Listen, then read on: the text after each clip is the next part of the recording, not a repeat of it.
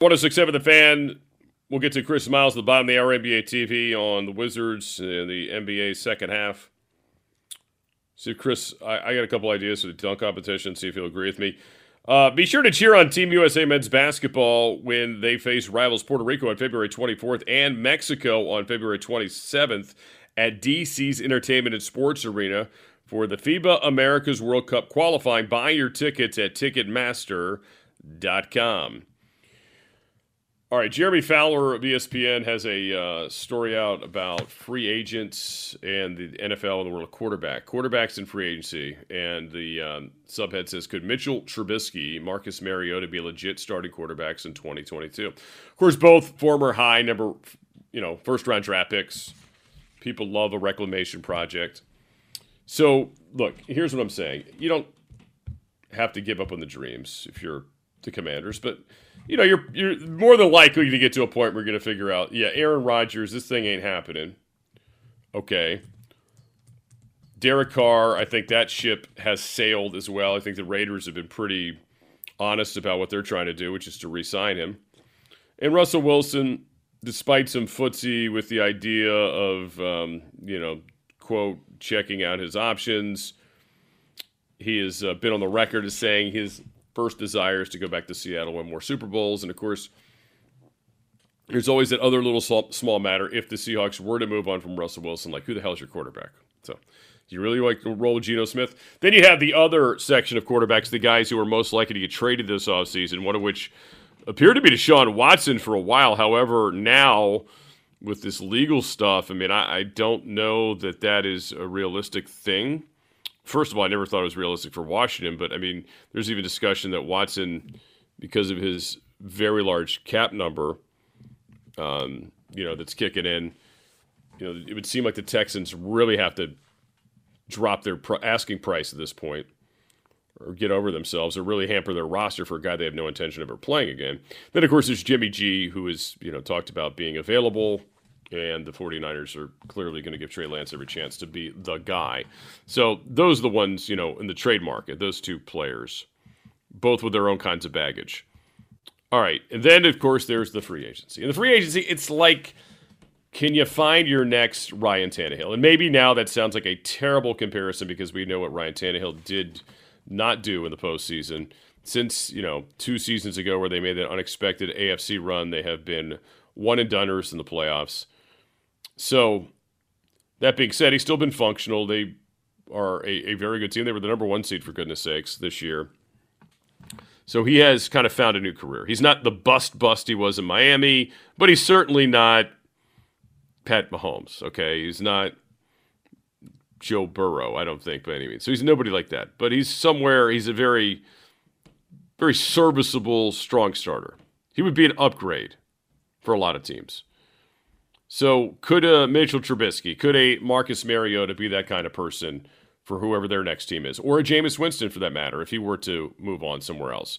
So Jeremy Fowler breaks this down. Jordan Poyer, who is a very good safety for this team, actually former Team 980 extern. Jordan Poyer kind of looks like Steph Curry, and actually he was at a Wizards game, fun fact, when he was here doing the extern project in the offseason at Team 980, and he actually was getting people coming up to him, asking him if he was, in fact, Steph Curry.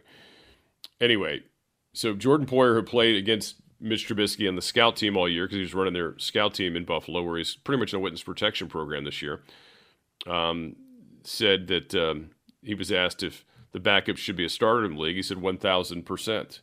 The Bills think he's going to get another chance. He just signed that 1-year deal, kind of just been, going back to quarterback school. He said he began to play robotic, he believes, in Chicago in their offense, which undermined his mobility and his arm strength. And this is one thing I've discussed. A lot of these quarterbacks, a similar theme, whether you're talking about the free agents, the draft, the tradable guys, all mobile.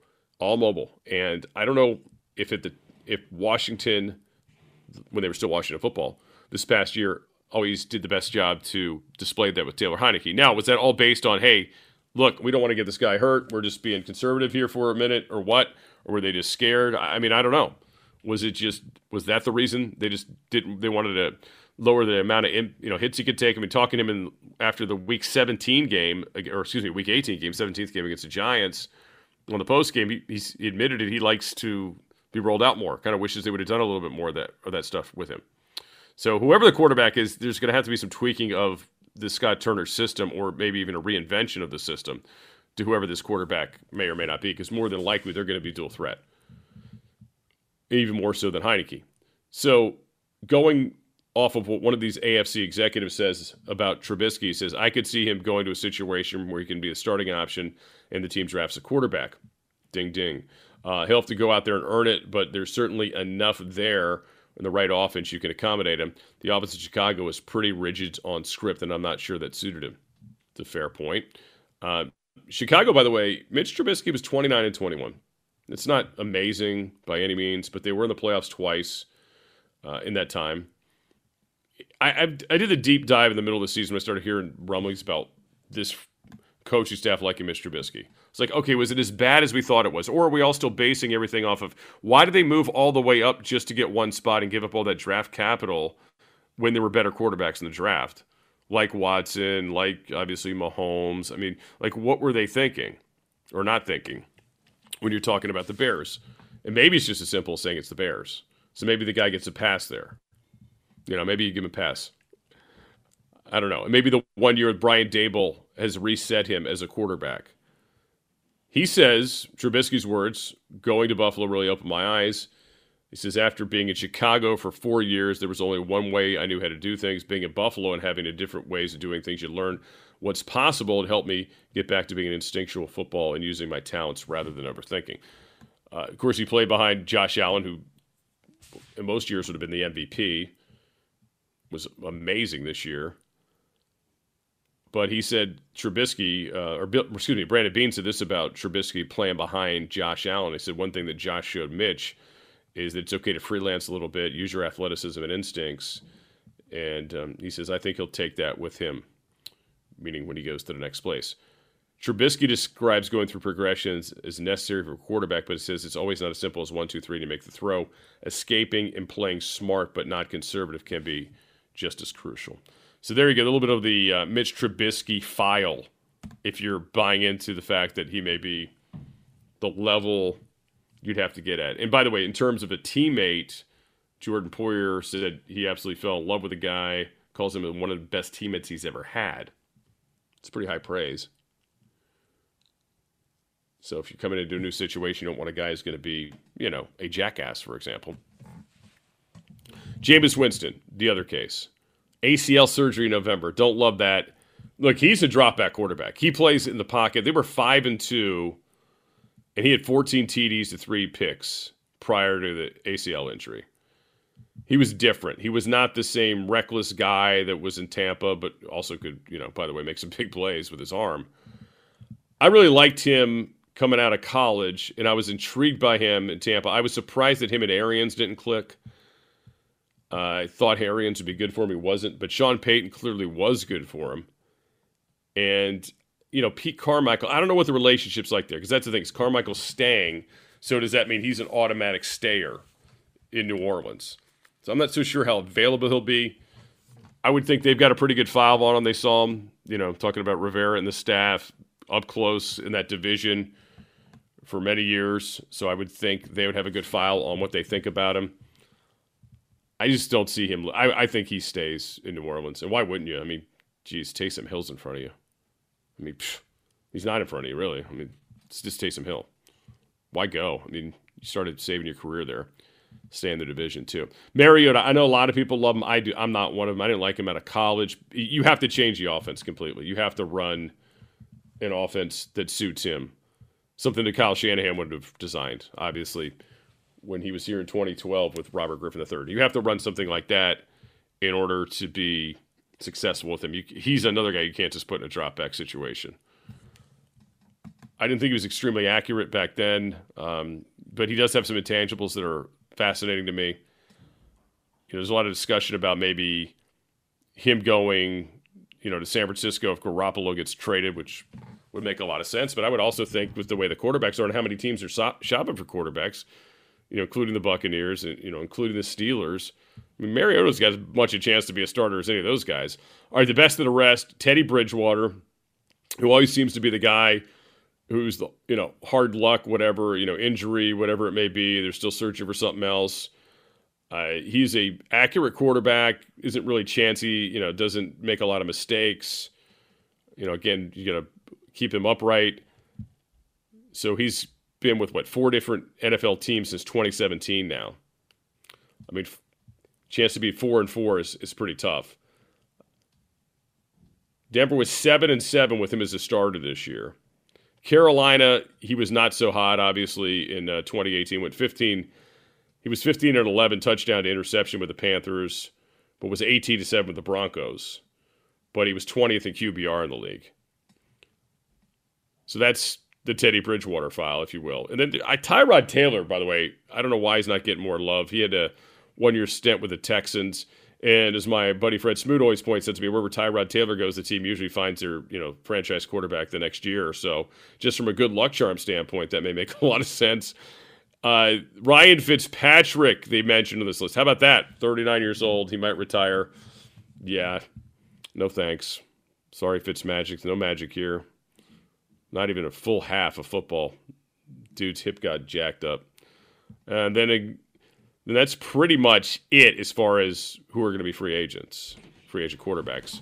So if you got to aim low, like you aim high at first, but then you have to actually shoot your shot low. That's what you're looking at. A Trubisky, Mariota, Bridgewater, Jameis, maybe, although I'm not really sure he's available, kind of group. I mean, would you prefer trading for Garoppolo over one of those guys, or is that too much? Or at least with him, you're not giving up these guys, you're not giving up draft capital. And you can still draft a quarterback with some of these guys being here, and it wouldn't be insulting. Now, I don't know, it'd be fascinating if Washington the Commanders were to get Trubisky. I gotta remind myself I can say that now. Were to get Trubisky, would you still draft a quarterback? Because you have Heineke here. Or do you say, sorry, we're going to bring in a rookie as well. And you have all 3 here. Or do you end up sticking with 2? And Heineke's got a really cheap deal for another year. So there's no real urgency to move on unless somebody called you about him. I mean, you let him fight it out with Trubisky. And then you could be patient with a rookie if you wanted to. Now, I don't know if you take that rookie in the first round if you spent free agent cash on a potential starter. But it's something to think about. I mean, none of it's exciting. I'm not here to lie to you. None of it is overly exciting. It is what it is, as they say. All right. Get the phone lines in this, 800-636-1067, 800-636-1067. I mean, you can aim high, but if you got to end up pulling the trigger low, who's your backup to the top plan? Give me your thoughts on it, 800-636-1067, 800-636-1067. We'll get to Chris Miles at the bottom of the hour as well. Scott Jackson with you here on Overtime on 106.7 The Fan.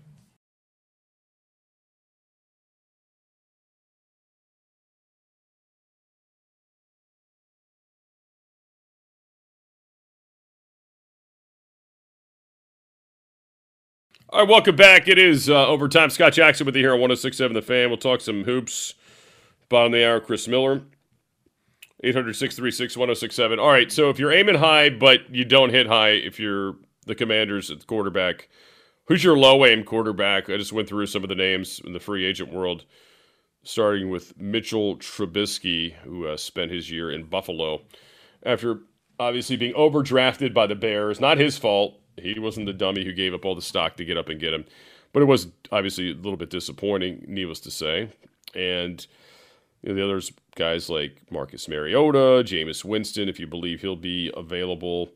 Then it's a guy dropping down like Teddy Bridgewater, maybe Tyrod Taylor after that point, but that's kind of it. Jacoby Brissett. I guess if Carson Wentz gets cut, there's another one you could throw on the list. I said this yesterday, and I'll keep saying it. If Frank Reich doesn't think Carson Wentz can play anymore, I'm out. So, he was the only guy who got any good football out of him. And if he doesn't think he can play, I'm done. All right, let's get to the phones. Vic and Akatik, thanks for waiting. How you doing? Scott, what's up now? How you doing, buddy? I'm pretty good. So, none of those guys are what I want to discuss, what I want to talk about if I'm a GM, if I'm a Redskin, right. Commanders front office guy. Right. All of those guys are mediocre and or losers. I don't want to use the term so directly, but they haven't won. If they have won, they haven't led their team to a dynamic situation where you can bet your stake on them. That's why they're not with the teams that are trying to get rid of them. Sam Howell is who I would draft. Sam Howell will be available at the point in the draft where we can pick. Sam Howell has thrown for over 10,000 yards on his college career. Sam Howell throws a first down every play on average. Sam Howell threw just under 60 touchdowns in his 3-year career with North Carolina. Sam Howell is also the man that hooked up with De'Ami Brown quite often. He can stretch the field. He's pretty accurate. He does not throw a lot of interceptions, and he threw for over 3,000 yards and 3 times as more touchdowns and interceptions on a bad football team this year with North Carolina. The problem is I don't like the Washington Commanders front office. I'm starting to feel like Ron Rivera is fugazi. I'm starting to feel like he defers too much to his coaches, and he's too nice because these guys have big names and they've been around the NFL, and that's a load of crap. 3 of our former assistants, one of them is a Super Bowl champion now, one of them competed to go to the Super Bowl, and one of them wins in the NFL. And they were nobodies in the NFL before they left us and went to the Packers, the 49ers, and the Rams. So what we have to stop doing, and what Ron has to stop doing, is believing in his hype of the history of NFL lineage and people that have been here for a while. You have to go with what is smart, what is logical, and what helps your football team win. And what I can see on the quarterback draft board right now, we're not going to get Pickens from Pittsburgh. So Sam Howell is the best opportunity for us to develop, and he gives us opportunity to win using our speed down the field. All right, thanks for the call. Look, he's a little Taylor Heineke in size and height, probably a bigger, thicker guy, right? A little thicker. You're right, it wasn't the best team that he had this year that he played around. He doesn't have what I would call elite arm strength, but it does seem like he has a bigger arm than what you have right now. But I still think there's some questions about him at the NFL level. I like Pickett better than most. I like Pickett, but I understand what you're saying about Howell, the pedigree, but it does seem like he was almost hurt by sticking around this season for whatever reason. And like, just to clear something up, I mean, everybody, we do understand, like, Kyle Shanahan was never going to get the job here, right? Like, after his dad took the stick of dynamite to the building, I mean, come on. They liked, again, if you're going to nitpick anything they didn't do, I guess they should have fired Jay coming off a pretty good season where they just missed the playoffs to keep McVay. I mean, that's the only thing you could say. I mean, the other dude didn't, nobody knew who the hell Matt LaFleur was. He was here. Matt LaFleur wasn't even sure he was here. Then he went 2 places and never called plays until the Titans, and was really not very exciting. I mean, they weren't really good, and he got the job. So, I mean, hey, who knows? And here's the other thing. Maybe he'll look a little different when number 12's not playing with him. Just a suggestion. Hey, Telly, you're next up here on Overtime on 106.7 The Fan. How you doing? All right. What's up, Scott? You are, man. Listen, first of all, I wouldn't suggest that we go after one of those top-tier quarterbacks, Aaron Rodgers, Russell Wilson, because then our salary cap, is, taken, draft picks taken. I suggest that, we draft the quarterback. So, personally speaking, to answer your question, it don't matter to me who we pick up in free agency as long as we go draft that boy Malik Willis.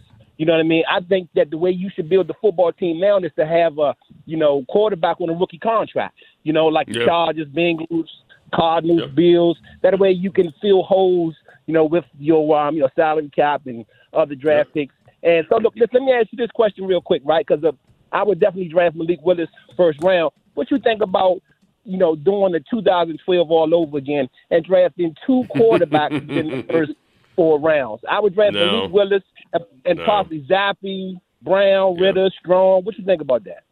Yeah, you know what? No, I think we just lived through that. You got Heineke could be your backup if that's the case, or he's gonna be the bridge starter if you're drafting a quarterback. No, I honestly wouldn't do that again. No, they've done it twice in their franchise history with no success. Long term with either one of them. None of them made it on. Well, I mean, I guess Cousins had extra. He had multiple contracts. They were 1-year contracts, but.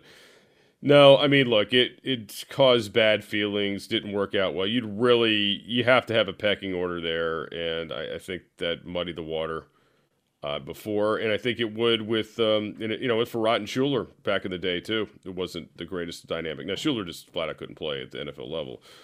However, Farrat, had his moments. After he left here, he was actually a lot better. So no, I'm not a big fan of that idea. You still have other needs. It's I don't know. I mean, I guess there's always a possibility of doing it. I wouldn't go in there thinking I'm doing that. You need another starting linebacker. You need some help in the secondary still. You could probably use a depth on the offensive line. You don't know the guard situation. Probably need a guard if you don't feel like you had that person in house. So there's other things to deal with. I don't know if I'm spending 2 picks in the top 4 rounds at least at a quarterback. They done day 3 and beyond. Yeah, doesn't really matter as much. Maybe I should say rounds 5 to 7. Okay, but not. I wouldn't go in the first 4 rounds like they did with Cousins and RG3 again, no. Or RG3 and Cousins. No, thanks. Hey, Dennis in Virginia, how you doing? God, how are you, buddy? Good, man.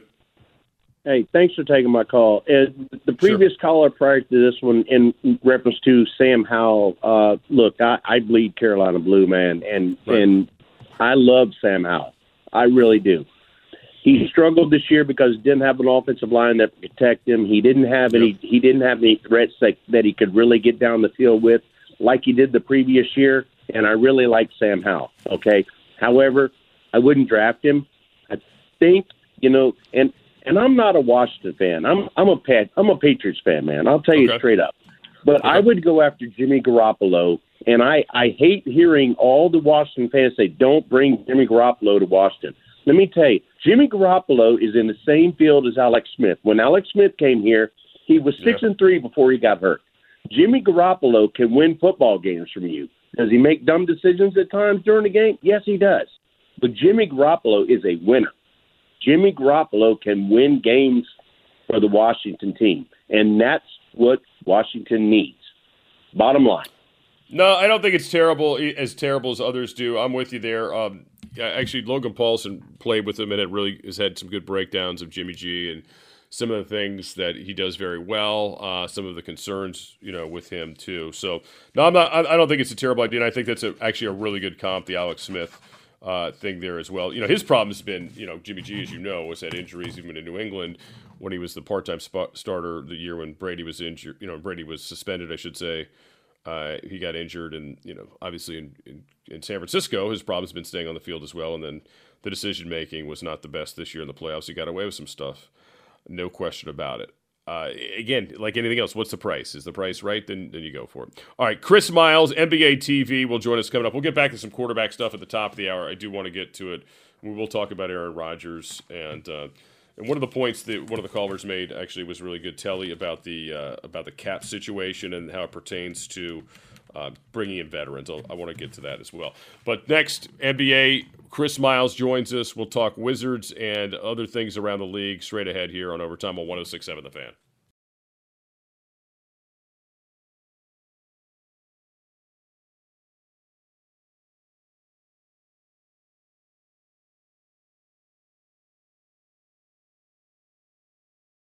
All right, welcome back. Overtime here on 106.7 The Fan. Scott Jackson in here, and a man you used to hear on this spot many, many times over the years is Mr. Chris Miles, NBA TV, joins us right now. Chris, good evening to you. How you been? Great. How about yourself, man?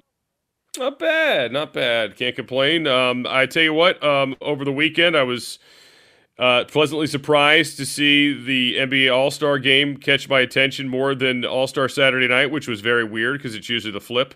It's usually the other way around. But Steph Curry, basically put on a show. I mean, like I say to people, I don't care. It's an All-Star game. You can tell me people don't play defense. Dude, you couldn't shoot like that in an empty gym in your wildest dreams the way he was shooting it the other night. Yeah, and at this point, if anyone tells you that they don't play defense in the NBA, they're an idiot. It's because they don't see the court view. Like, that's a thing from about 15 years ago that circulated, right. And it was true in 2006. Right. All right, yeah. In 2022, the guys are playing defense, and you got to run around like a maniac to get open. Did you see that video of Duncan Robinson trying to get off a shot? I mean, that's actually what the game looks like. So I think since they implemented the Elam ending, the All-Star game the last 3 years, I think it's been really good. I think the Elam ending has been superb for the NBA All-Star game. Yeah, now let's get to the dunk competition. From that to, oh man, I just think if they take away the misses, right? You have to have a limit. You have to cut down the number of misses. Do we need a clock back maybe? And here's the other thing: I don't need to see somebody like Cole Anthony, tightening up their Timbs. I got better things to do at night. But come out in the boots or don't do it at all. I don't know. What are your thoughts on the dunk competition? And clearly the most obvious thing would be get the best players in it. But if you can't do that, we got to at least fix this format. Not necessarily the best players, but the best dunkers. And I was on with Grant and Danny earlier today, and I said, to me, there's a line of demarcation, and we go through this with a dunk contest. You'll get 3 stinkers in a row, and you'll get the 2015 dunk contest.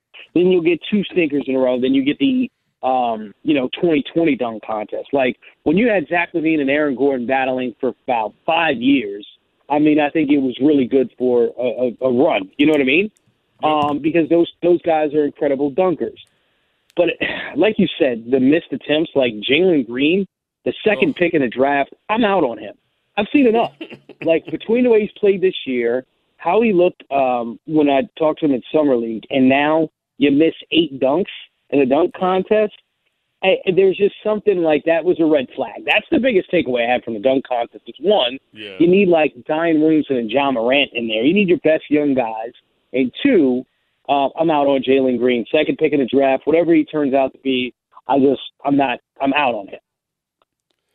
I love it. We're here with Chris Miles talking NBA from NBA TV with us here on 106.7 The Fan of the Odyssey app. All right, look, you and I swear we had this conversation for a good 4 to 5 years. It felt like, with the Wizards, are they missing their opportunity? Are they missing their window to really just hit a reset button and do this right? Well, as you know, they did not do that again. They went against your advice and others this past trade deadline. They went instead and added Kristaps Porzingis. They're probably ready to back up the Brinks truck this summer for Bradley Beal. It seems like that's really their number one goal, is to make sure he's happy and he's here as long as he wants to be here. Just kind of your thoughts on that approach, and is there any way this could come out and benefit them to where they could climb up from that that play-in stuck-in spot that they seem to be in right now? I really thought about it. People try to do the Ray Allen, Bradley Beal comp. Bradley Beal is too far into his career to even be mentioned in the same breath as Ray Allen. Bradley Beal has 2 All-Star appearances. Ray Allen had, 10 in his career, right? And made big shots in clutch situations. That comparison is gone. So here's the question I have for you.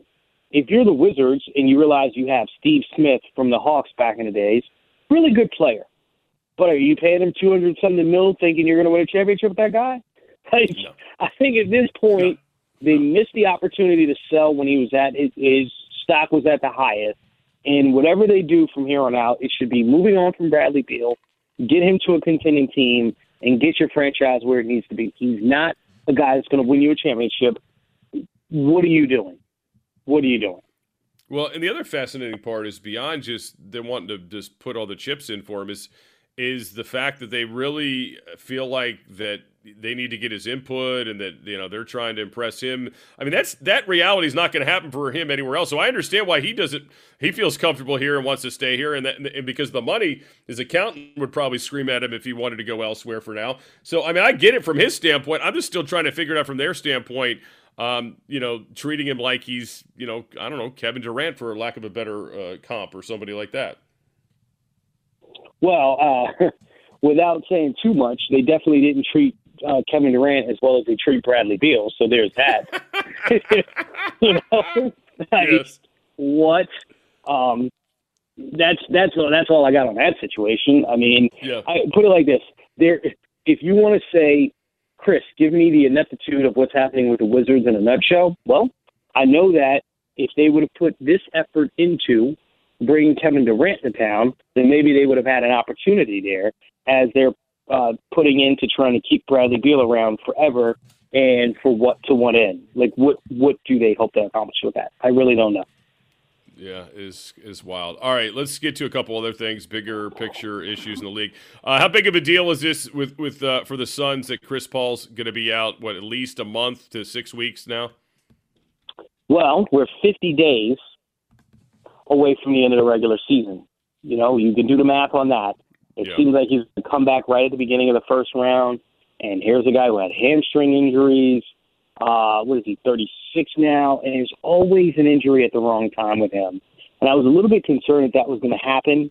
I'm very concerned with it simply because this team is just rolling and they seem to have hit their stride. And you look at other teams that are kind of getting healthy, getting right and hitting their stride now, i.e. the Milwaukee Bucks. I think this is really bad as far as the timing is concerned. I think if he can come back and find his rhythm and his pace in the first round, that'll be great. I mean, I think the Suns are playing with enough house money that they'll still finish second or third. But I tell you this, first in the West is a lot different than third in the West. As far as your first round matchup. So they went in the offseason and they solidified that backcourt as far as bringing in a couple of other players. But I've had a couple of their games this year on the NBA Bet Stream. And I swear they would have lost 5 or 6 games that I watched if he wasn't on the floor. They won the game. Yeah. And it looks like it was an easy game statistically. And Devin Booker put up the numbers, but it was Chris Paul controlling the game down the stretch. It'll be interesting to see if Devin Booker jumps into the MVP conversation during this time period. That's the most interesting part. No, that is a good point. We're here with Chris Miles, NBA TV, talking NBA with us via Atlanta, Georgia, here with us on 106.7 The Fan and the Odyssey app. All right, this Laker drama that is never ending. I don't know anybody that saw Russell Westbrook when he was here, when he was Oklahoma City, when he was anywhere for that matter, are totally surprised at what's going on. We didn't expect him to learn how to shoot suddenly and be ultra efficient out there in Los Angeles. Are you surprised at all, though, over all the angst about Westbrook and kind of where the Lakers are right now in this particular situation? The fact that he wasn't moved at the deadline and the body language between him, LeBron, and Anthony Davis was the weirdest part. I think that's the weirdest part of it. Mm-hmm. I kept saying during the season, after watching him, like you said, in Houston and in Washington in particular, he got better as the year progressed. He didn't turn into a better basketball player. He just figured out his role in playing around the basket and earned, played at an MVP level to an extent, and especially in the clutch in Washington. So I thought at some point in L.A. he would turn it on. But like you said, there's so much drama with it that it seems like he's not interested in doing that. I think he still has the ability to do it. I just don't see the interest in him in doing it right now with the Lakers. And clearly those guys don't get along. Yeah. I think that is definitely a safe thing to say, I should say, at this point. The 76ers and Nets trade, obviously we haven't seen all the pieces right now because we still have injuries. We still got people getting ready. When it's all said and done, how do you think that impacts the Eastern Conference? I looked at the Nets as a team that could absolutely not win a championship before the trade. And as soon as it happened, I thought, if Ben Simmons comes back and only plays defense, doesn't even touch a basketball, and Kevin Durant comes back healthy, I don't know how anyone beats them. I'm not even counting Kyrie Irving. I'm not even considering him in the equation. That's how good I think they could be if Ben Simmons. I had and multiple general managers tell me over the last year, he's the best defensive player in the NBA. He just hasn't played a season or had the impact that everyone notices. And if you look at every metric of, he led the NBA in loose balls, recovered, which is a weird stat, at deflections. There's so many stats that back up that point that he should have won Defensive Player of the Year over Rudy Gobert, And I'm like, add that with the best offensive player in Kevin Durant, because that's what he is. Steph Curry, who's arguably the most efficient shooter in the NBA and extremely clutch. man, and Andre Drummond, who in Embiid's stead has been putting up monster numbers and has done that in Brooklyn exactly what they needed. I like the ancillary pieces to that trade as much as the Ben Simmons part of it. Yeah, man, I loved it for Brooklyn, and I'm afraid of what that means for the rest of the league. I'll tell you what, if Kevin Durant's able to win a championship this year, like for his legacy, that it just takes such a huge leap. I think it propels him, if he's not there now, into top 15, if not top 10 all time. I think that solidifies it. Well, it's going to be interesting to see once he gets out there. I mean, we haven't seen Ben Simmons in so long. It feels like it'll be a pretty interesting combo. I do like that trade for them as well. Well, hey Chris, man, I appreciate it as always. Thanks for squeezing us in here. I know you're busy with your network job now, you big shot, and it's great to see you on NBA TV all the time, man. Appreciate it. All right, thanks for having me, man. Talk to you soon. All right, take care.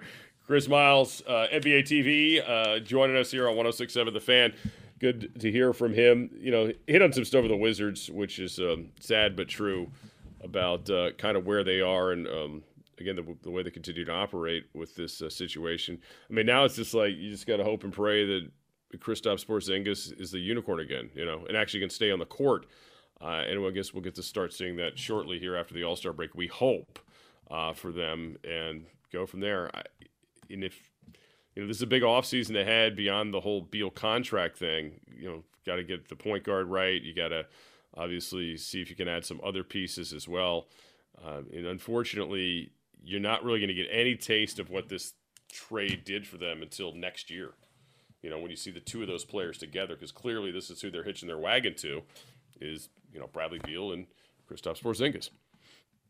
And just seen so many of these things before in the past of this franchise over the decades where they're going to pair some, two guys together and then the story ends up being how many games they missed together or didn't play together.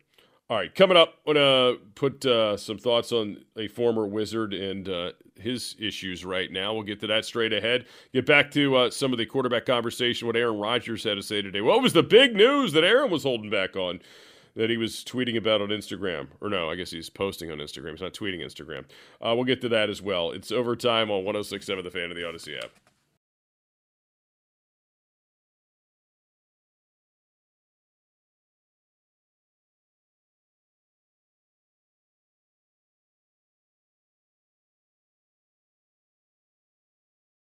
For 5 games, which is the rest of the regular season, fined $40,000 for hitting Wisconsin assistant coach Joe Krabenhoff in the face. He kind of mushed him. It wasn't even a good punch. Wisconsin coach Greg Gard fined $10,000 for violation of the conference sportsmanship policy, but not suspended. And this Krabenhoff clown got no suspension at all or punishment. He's the guy who runs out of the screen and gets involved in something that had nothing to do with him. Like Howard and Gard are in their thing, right? Greg Gard are having their thing. And then this guy just comes out of nowhere through the pile, says something which pisses Howard off, triggers him to the point where he mushes the guy in the face, and he gets nothing. I don't get it. I really don't. Because you talk about escalation and de-escalation of events. That escalated everything. Was that bozo assistant coach running in there. Now, Howard's 100% wrong, and obviously is the one who's going to get the most brunt of this.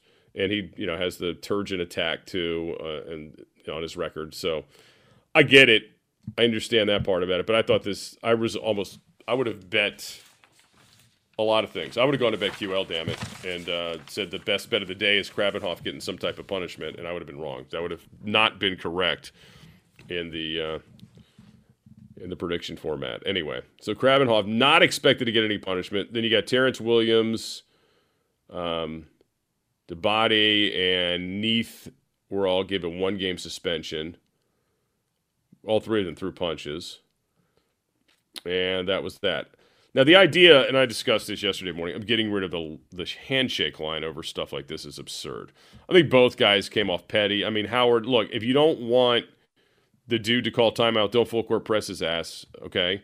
And this guy, if you don't want your reserves getting full court press, then leave your starters in if you don't think they can handle the pressure. And you certainly should have never put his finger in Juwan Howard's chest. That was a mistake. He's lucky he didn't mush his head. Anyway, none of it was a good look. But as I said yesterday, and I'm being dead serious in this one, as dead as college basketball ratings are for the most part, this ain't a bad thing. They needed something. I mean, give them some life. I mean, I get so freaking tired of talking about net ratings and all this stupid stuff. I mean, college basketball needs something to get people's attention. This isn't the worst thing. Nobody got seriously injured, thankfully. You know, nobody lost any limbs or anything like that. College basketball has become kind of regionalized. You know, it's just, it doesn't have the big name players it used to. People don't get to know them. They don't get to love. It's not the sport it used to be. It's just a sign of the times, right? It's just kind of where it is. But this kind of thing, yeah, you don't like it. Ooh, shame on us. Oh, we're so embarrassed. Yes, please watch us. Yeah, so it's not the worst thing in the world either. Definitely not the worst thing for it, especially with the Big Ten tournament in a few weeks. Could garner some more attention in the Big Ten tournament going towards that. All right, coming up, we will get back to some of the quarterback conversation we started earlier, but we'll also hear what Aaron Rodgers finally had to say today. The big news. What was the big news that he alluded to on the Instagrams? We'll get to that straight ahead. It's Overtime. Scott Jackson with you here on 106.7 The Fan of the Odyssey app.